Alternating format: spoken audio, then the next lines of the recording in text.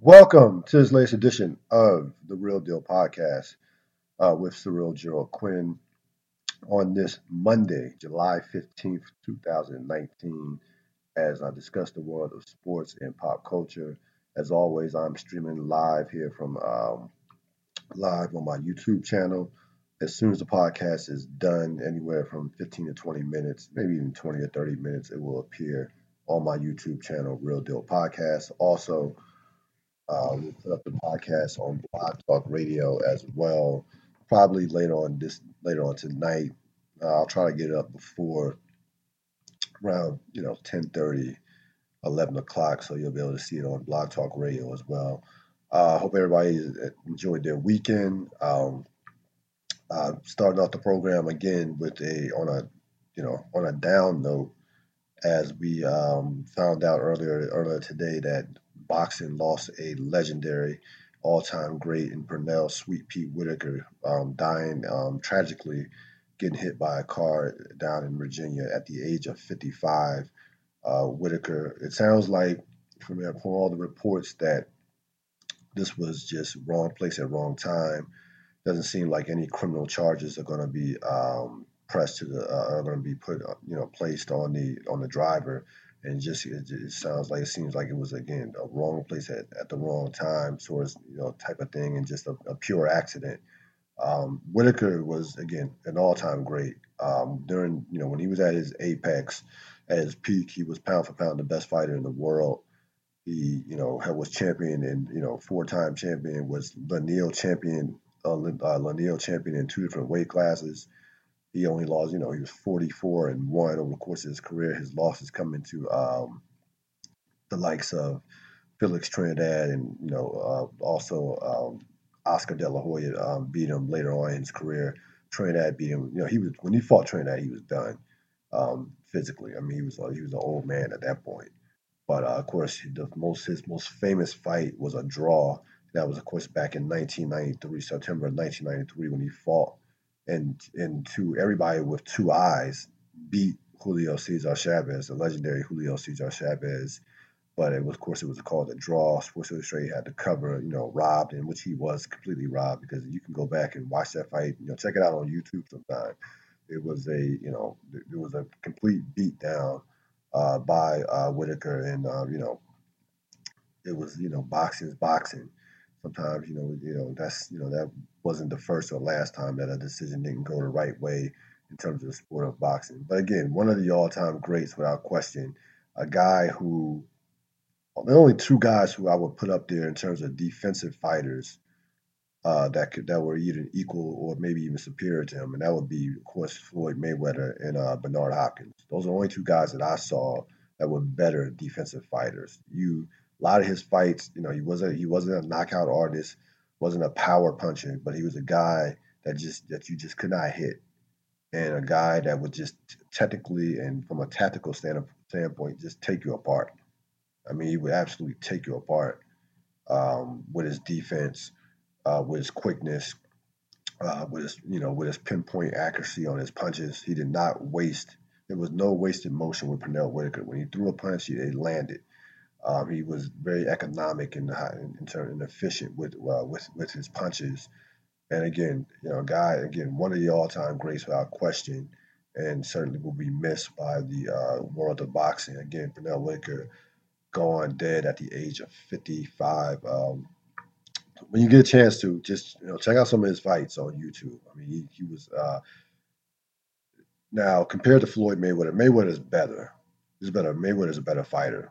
But I did find Pernell Whitaker's fights to be more entertaining than Floyd Mayweather's. To be honest with you, but Mayweather is a better fighter.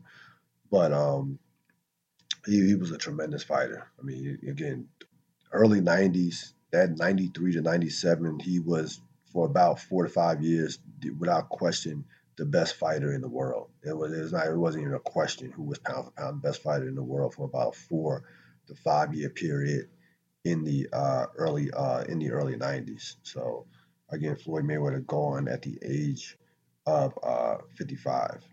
Just getting started here on this latest edition of the Real Deal Podcast. Of course, the NBA finally starting to calm down a little bit after just a barrage of trades and with the free agent signings and what have you. Of course, the last major bomb to drop in the NBA was, of course, on Friday last Thursday night, not for last Friday, but last Thursday night when Russell Westbrook was traded to Houston for Chris Paul.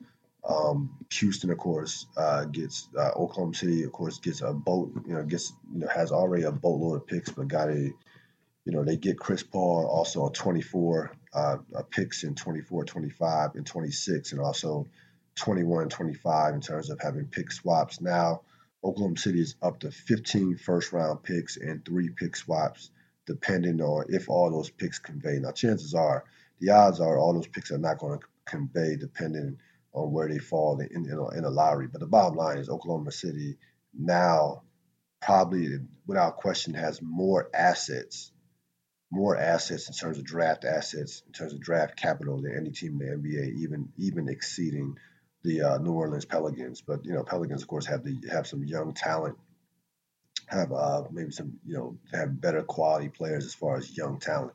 But as far as draft capital and assets, Oklahoma City has the market cornered on that. And again, I'm not shocked about the trade. I think it was a deal that, to me, I would not have made from. I understand what Oklahoma City was trying to do, trying to get off Westbrook's contract. They're going to move Chris Paul. That's just a matter of time. I can't see Chris Paul ever putting on an Oklahoma City Thunder uniform. I'd be shocked if that, come October he's on the roster. But from a Houston standpoint, I think it was a clear panic move. It was a clear move that was driven by James Harden.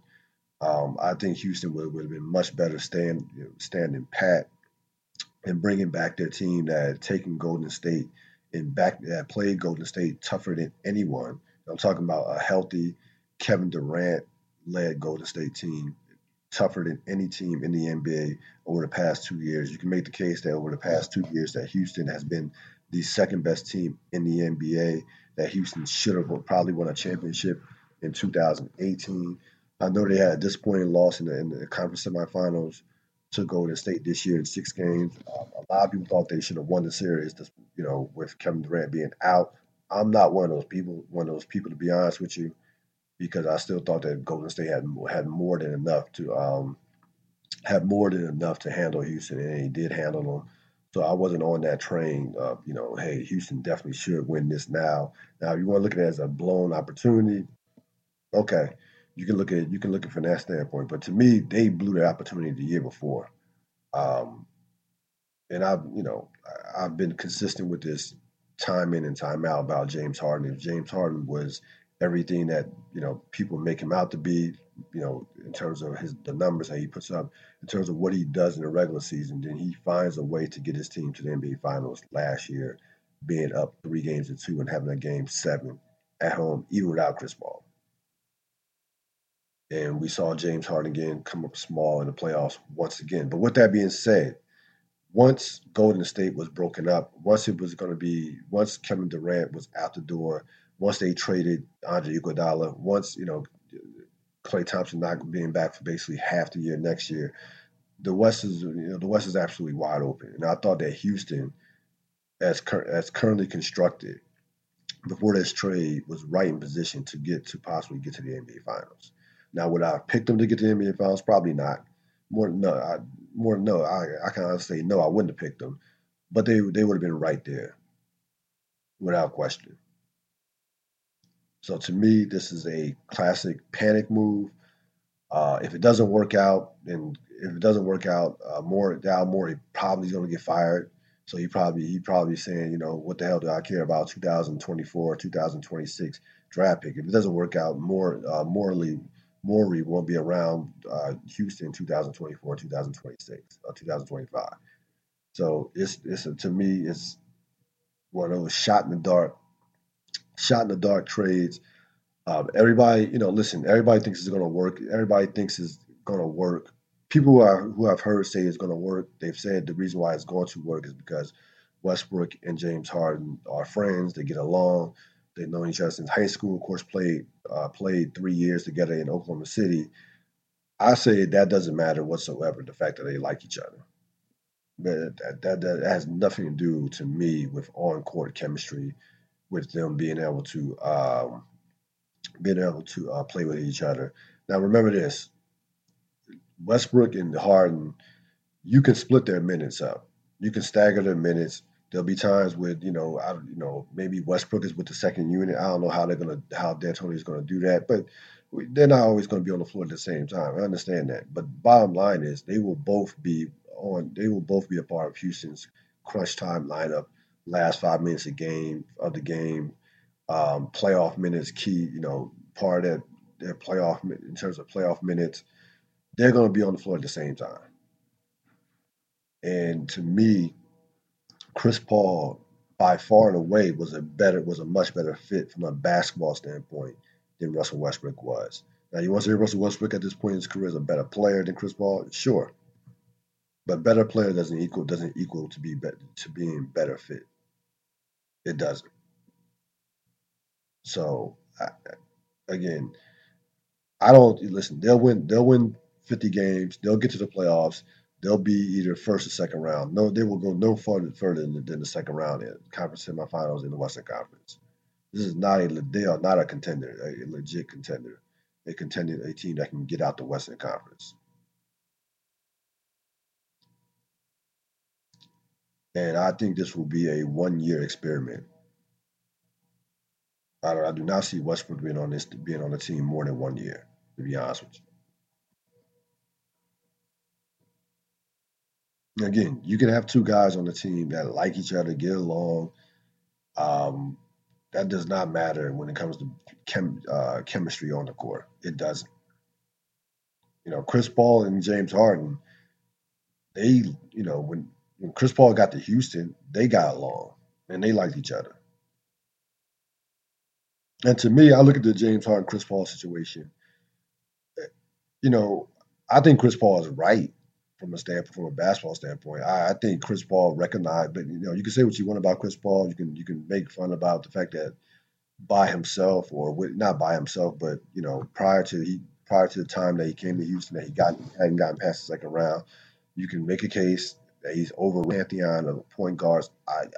I'm one who thinks that he's been overrated from the majority of his career. People call him the point guard and the best point guard of this generation and things of that nature. He's a Hall of Fame player without question, and he's a guy who has a high basketball IQ. Chris Paul knows how to play basketball, and Chris Paul recognized that they were not going to win championships or even one championship playing that style of play.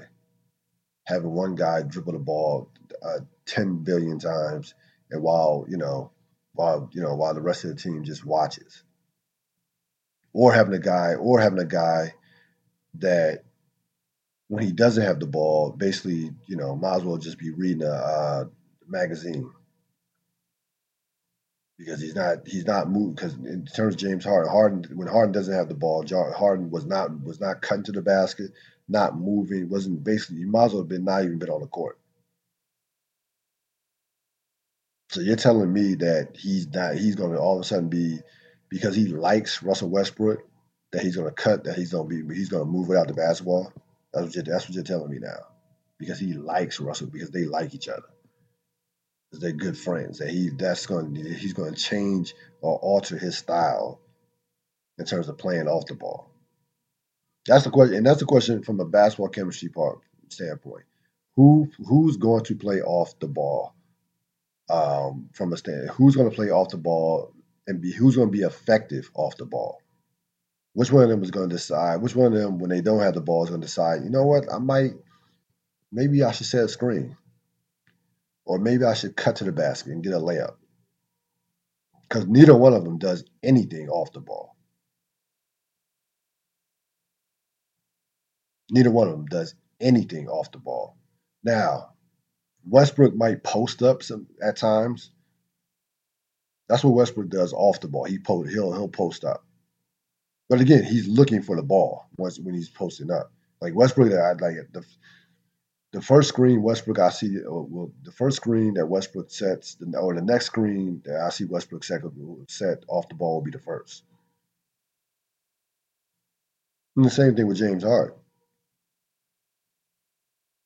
So that doesn't have anything to do with. I don't think James Harden was didn't have an interest in playing off the ball or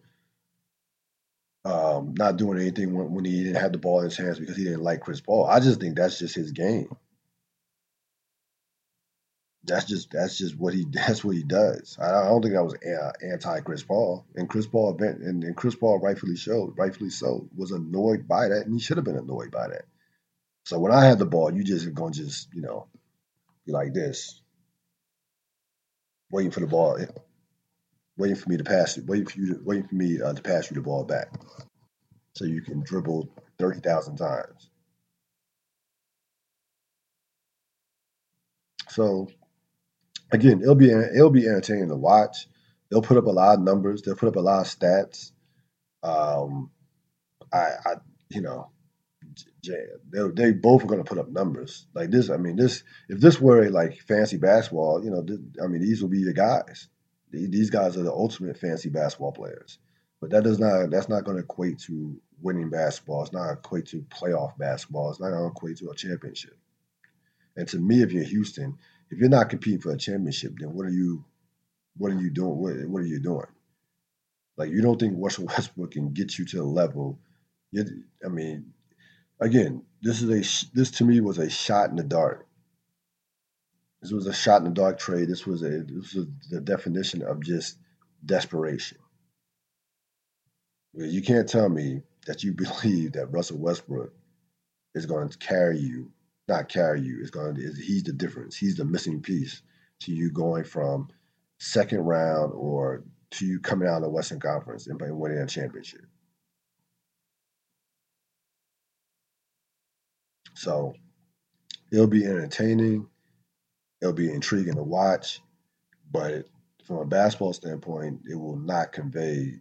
It doesn't make Houston. Houston's worse off than what they were a couple of days ago, because for whatever what was going on in Houston with Chris Paul and James Harden, whether they didn't like each other or whatever was going on. And again, it sounds like it sounds like they just got to a point to where they were basically tired of playing with each other, and more so than Harden and Paul, because Paul realized, and I don't think when they came out with reports, saying that Paul never requested to be traded, and Paul didn't want out of Houston. I completely believe that because Chris Paul knows how close they were to possibly winning a championship or getting to the finals in the last 2 years. Chris Paul's not a dummy.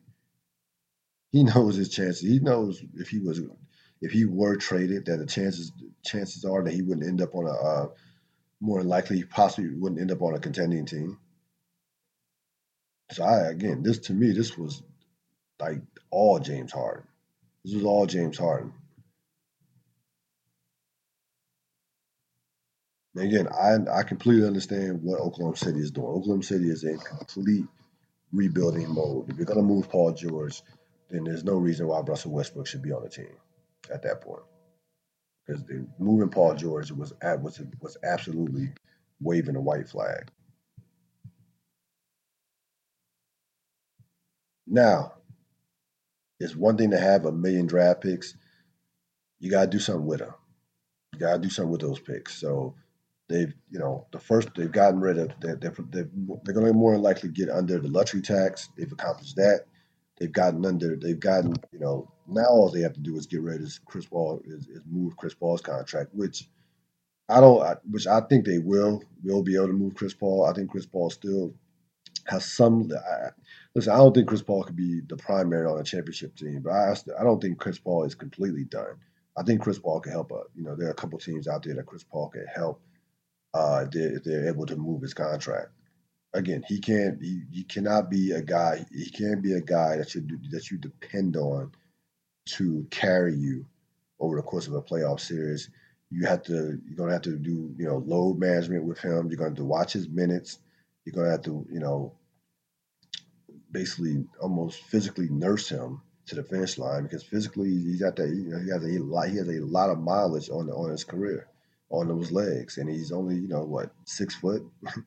So again, I would have if I'm Houston, I would have kept uh, I would have kept Paul. I would not have gotten to bed with Westbrook in that contract.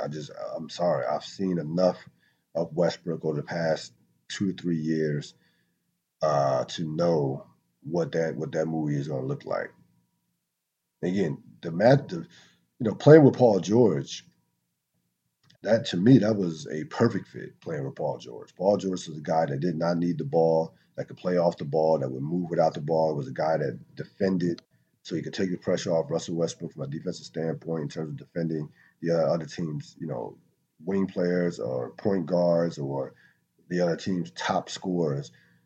Um, you know, yeah. Now, PJ, yeah, PJ Tucker, yeah. Who else? In terms of defensively. That's one thing. And Chris Paul, even at this stage of his career, is still a superior defensive player to Russell Westbrook. It's not even close. Even at this late, even the fact that he's 4 years older than Westbrook, he's still a superior defensive player to in comparison to Russell Westbrook. So this seems like things will get a little bit quiet in the NBA now. Yeah, Ben Simmons signed his extension, 5 years, 170. He'll be, free agent up until 2025. Again, it's a move Philadelphia, it's a move that you have to do if you're Philadelphia. I don't have any problem with it. I mean, they could have waited a year, but Philly, wants to get ahead. If you wait a year, and he's an all-star again, then that number probably will go up. So Philly, is getting them on a somewhat, I don't know, I would say, I'm not gonna say team-friendly contract, but you're getting him. He's 22 years old, so 5 years, $170 million. It's the market value. He's an all-star. He's a guy. He has the potential to be a superstar if he comes back with a better offensive game, and he is a tradable asset. You can move his contract with his skill set and with how young he is, how in terms of how young he is. So that don't have any problem with that move. Philly is in win now mode, is now or never for Philadelphia as far as some of the contracts they have on their docket with Harris and also Embiid, and now you have Simmons. So they are in absolute win now mode as far as that franchise goes. But again, that contract can be moved if for whatever reason they decide next year if Simmons doesn't come back with an offensive game next year, they go out early in the first round. There'll be a number of teams that would, even despite that contract, that would take Ben Simmons on their respective teams. So don't have don't have any problem with Philly signing him to that deal. Again, 5 years, 170 is absolute market value for a guy of his skill set and a guy who, again, still has a chance has an opportunity to be a superstar. I mean, Ben Simmons, he can do everything but shoot. I mean, the guy can rebound the ball. He's an above average passer. He has a chance to be an elite defensive player. He could be an all league defender if he really locks in on defense. He could be that type of defensive player. We know he can do in terms of, we know, 6'10", 230. We know he's a freakish athlete. So all the talent, he has all the potential in the world. He just has to come back with a somewhat refined offensive game, and he has to be willing to take jump shots. I'm not even saying he has to come back with a great jump shot. Just be willing to take jump shots and improve his foul shooting. He has to become at least 75. You're a point guard on a team. You have to be at least 75%, 75 to 80% from the line. Again, it'll be interesting watching Philadelphia with their crunch time lineup and who is that. Will Ben Simmons' offensive game develop to a point to where they want the ball in his hands in key moments in a playoff series? Because last year it was Jimmy Butler was the closer. Ben Simmons, you go down to what they call the dunker spot, get some offensive rebounds, um, some putbacks, things of that nature. We're giving Jimmy. We're going to run basically a two-man game with Jimmy Butler and Joel Embiid. That was the Philly offense in the playoffs. That will not work out. Um, they don't have that guy this year. If Ben Simmons does not come back with a refined offensive game, who's that guy this year? It's definitely not Josh Richardson. Okay, so um, Simmons is going to have to come back with with an offensive game that you can trust down, last 5 minutes a game, last 3 minutes a game in a playoff spot in a playoff game. I don't care about what he does in the regular season from a standpoint of, he'll get his numbers, he'll put up 18, he'll put up 18, anywhere from 16 to 18 points. He'll get his 8 to 10 assists. He'll get his 7 to 8 rebounds. We know he's going to, and he'll shoot a high percentage from a standpoint of the fact that he's not going to take 3-point shots. But numbers that you're going to want to watch out for Simmons, his free throws and his attempts in terms of jump shot attempts. I don't even care if he doesn't take 3-point shots. That he doesn't need to take 3-point shots to be effective. He just needs to take 15 to 20-foot jump shots and improve his foul shooting. Yesterday, you got a match at Wimbledon that reminded you, if you forgot, on why tennis can be one of the most captivating sports out there. And it had been a while since we had a match like this. Probably last year with the Federer Nadal matchup, Federer Nadal, maybe 2 years. I would even say 2 years ago with Federer Nadal in the Australian Open final in 2017. It's been a while since we got that kind of, just you had to kind of match where you had to stay glued to the television and for 4.5 to 5 hours. And that was a classic match. Was it as good as Nadal Federer 2008? No, not quite on that level, but it was close. In terms of importance, you can make a case that if Djokovic overtakes Federer for the all-time leader in Grand Slam wins, that was the match that was the match that made the difference, and that was the match that was the turning point in terms of Djokovic being the player who finishes with the most majors. That has to be the most devastating loss for Roger Federer in his career. Federer has had some tough losses in his career. I mean, you think about especially in Grand Slams. I mean, you think about what happened with Nadal in 2008, 9-7 in the fifth at Wimbledon. You think about the 2009 U.S. Open where he was up, I believe, up 2-1. Might have been up, maybe even up 2-0, but definitely up 2-1, and lost to Juan Del Potro, who at the time, no one knew. Like, Del Potro was not a big name at that point. He kind of came out of nowhere and beat Federer, and broke Federer's, stranglehold on the U.S. Open. Federer had won 5 straight U.S. Opens up to that point. I just thought that it was no way Federer, and that was prime Federer. This 10 years ago. But Federer was still in his prime at that point. That was a devastating loss. But this one was one of those losses that Federer will take to his grave. You're up 8-7. You have the championship on your racket, double match point, and give Djokovic all the credit in the world. Djokovic at this point in his career is probably the most mentally tough player in the sport right now. And that's saying a lot considering Federer and Nadal are still playing at a high level. But that's one that Federer will just will stew for a long time for Roger Federer. Even Federer, I will say this, even if Federer goes on years from now, let's say 10 to 15 years from now, and he goes and Djokovic, Nadal, all of them are retired, and Federer finishes with the most Grand Slams, that still will bother Federer. That's how bad of a loss it was. Because Roger Federer doesn't lose matches like that, championship matches on his racket. Now, he lost to Federer. He lost to Djokovic twice in back-to-back U.S. Opens with having two match points saved, where the two match points were saved. But that was neither. I don't believe either one of those were on his racket, and those were semifinals matchups in the U.S. Open. Those were not finals. This was the Wimbledon final. This was 37-year-old Roger Federer in the twilight of his career, with his, one of his nemesis on, the guy that he hadn't beaten in a Grand Slam, hasn't beaten in a Grand Slam since 2012. Okay, he hasn't beaten Djokovic in 7 years in a Grand Slam. And this was, Djokovic over the last few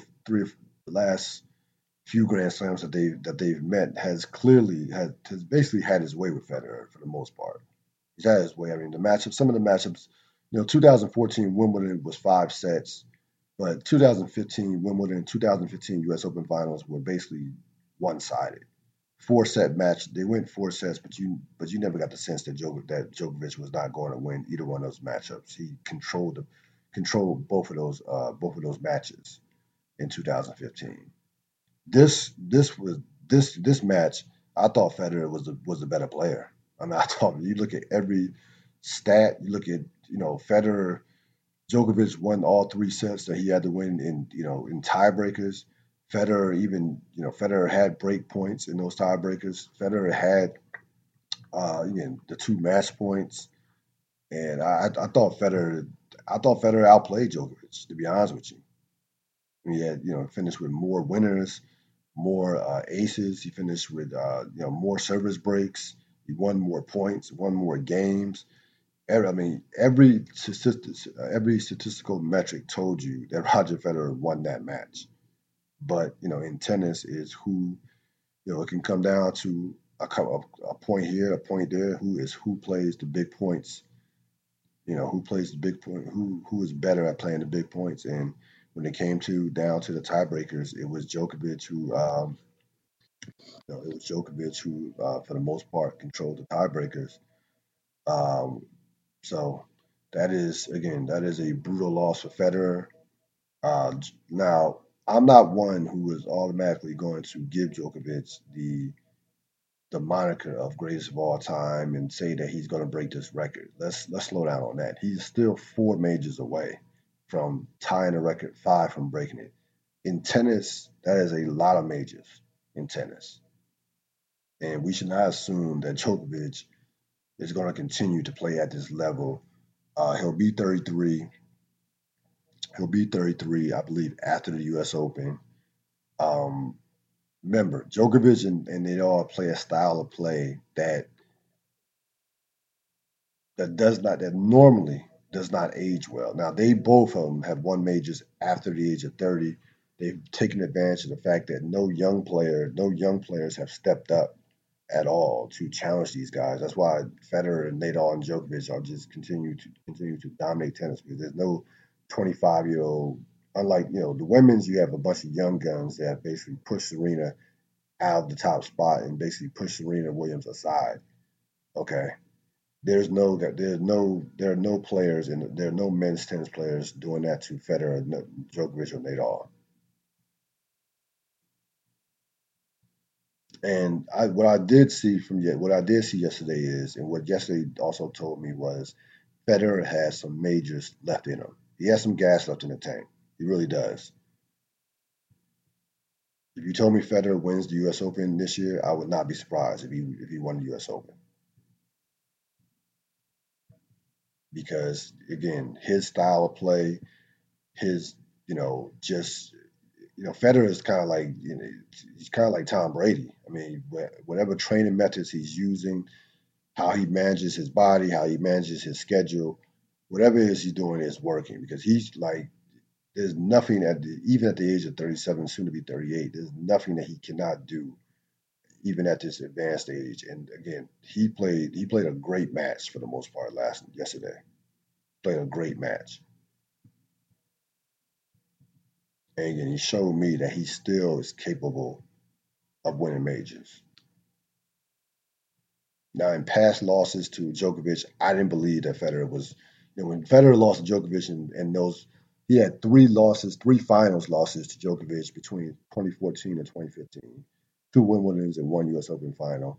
And I didn't think that he, even in those matches, even with the U.S. Open final or the Wimbledon final in 2014, where he came close, lost in the fifth set, I didn't think he had any majors left in him.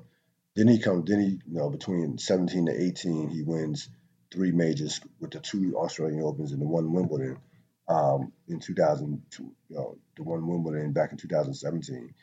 Federer can win a major or two. I think he has one or two majors left in him, to be honest with you. So it's going to be an interesting race to see who finishes, number one all time in terms of total Grand Slams. I think it's between Federer and Djokovic. I do not think Nate, because the problem with Nadal is Nadal does not win on Nadal only wins French Opens. As soon as Nadal is, you know, as soon as somebody takes out Nadal in the French, he won't win any other Grand Slams. That's the problem with Nate. That is the problem with Nadal, and that's why, when this thing is said and done, that more than likely, it's going to be a toss up between Federer and Djokovic in terms of who is the greatest of all time. Remember, Federer has won five or more majors at three different events. He's got eight Wimbledons, five U.S. Opens, and eight Wimbledons, five U.S. Opens, and five Australian Opens, or excuse me, or six Australian Opens. If I did my math right, 8, 6, 5, 19, 1, okay, 20.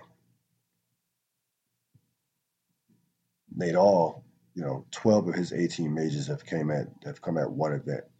Now, look at Djokovic. Djokovic now has five Wimbledons. I mean, that's a big deal. Five Wimbledons, seven Australian Opens, and yeah, I think he has three U.S. Opens and one French Open.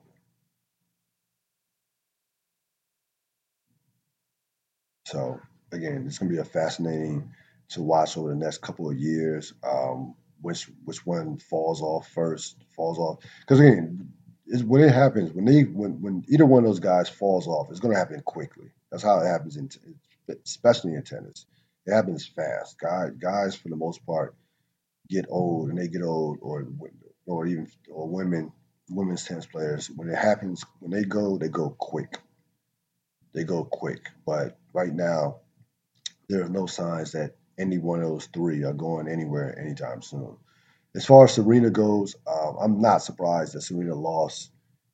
She is now 2-5 in her last seven major finals.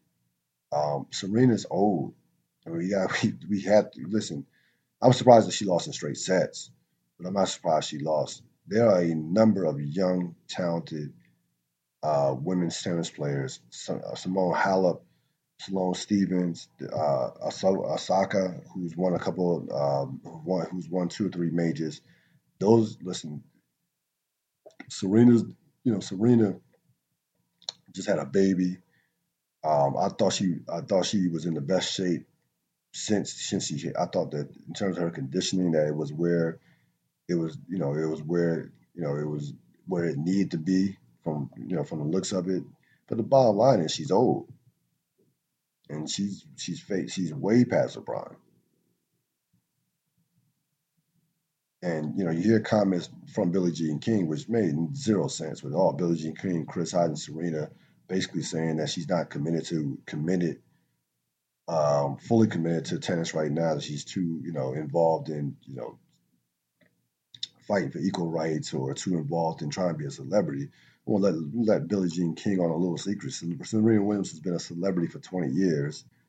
She's been a celebrity for 20 years, and Billie Jean King is a walking contradiction to criticize somebody fighting for gender equal rights amongst women. I mean, battle of sexes. Bobby Riggs. I mean, come on. Like, it's one thing to knock her saying she's trying to be a celebrity, but you can't criticize her for doing something that you were doing, a part of 40 or 50 years ago, about 40 years ago. I mean, please, or that you've been fighting for your whole life as far as gender rights and equal pay for women and things of that nature. I mean, you gotta be kidding me. But again, Serena's losing because she's old. She's 37 years old.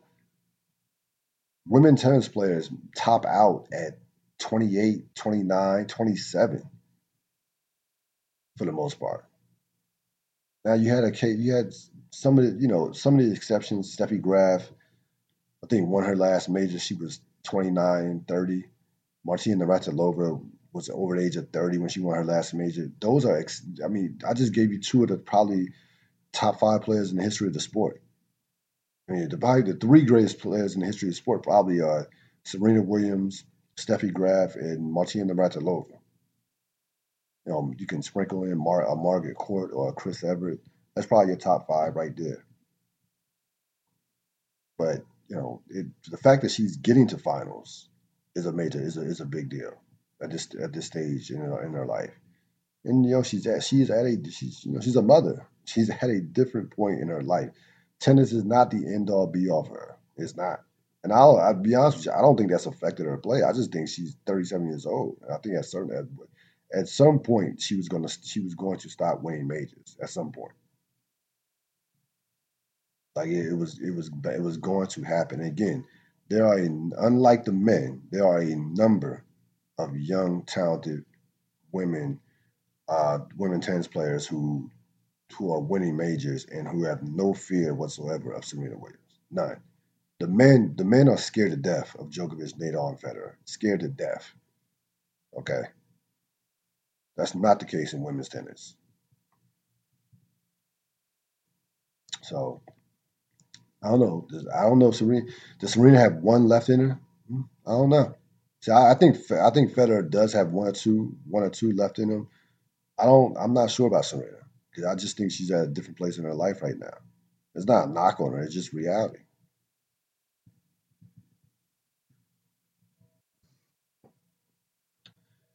That's going to wrap it up for this latest edition of the Real Deal Podcast. Telling it like it is with no apologies as always. Thanks for listening. Thanks for your support over the. Thanks for your support.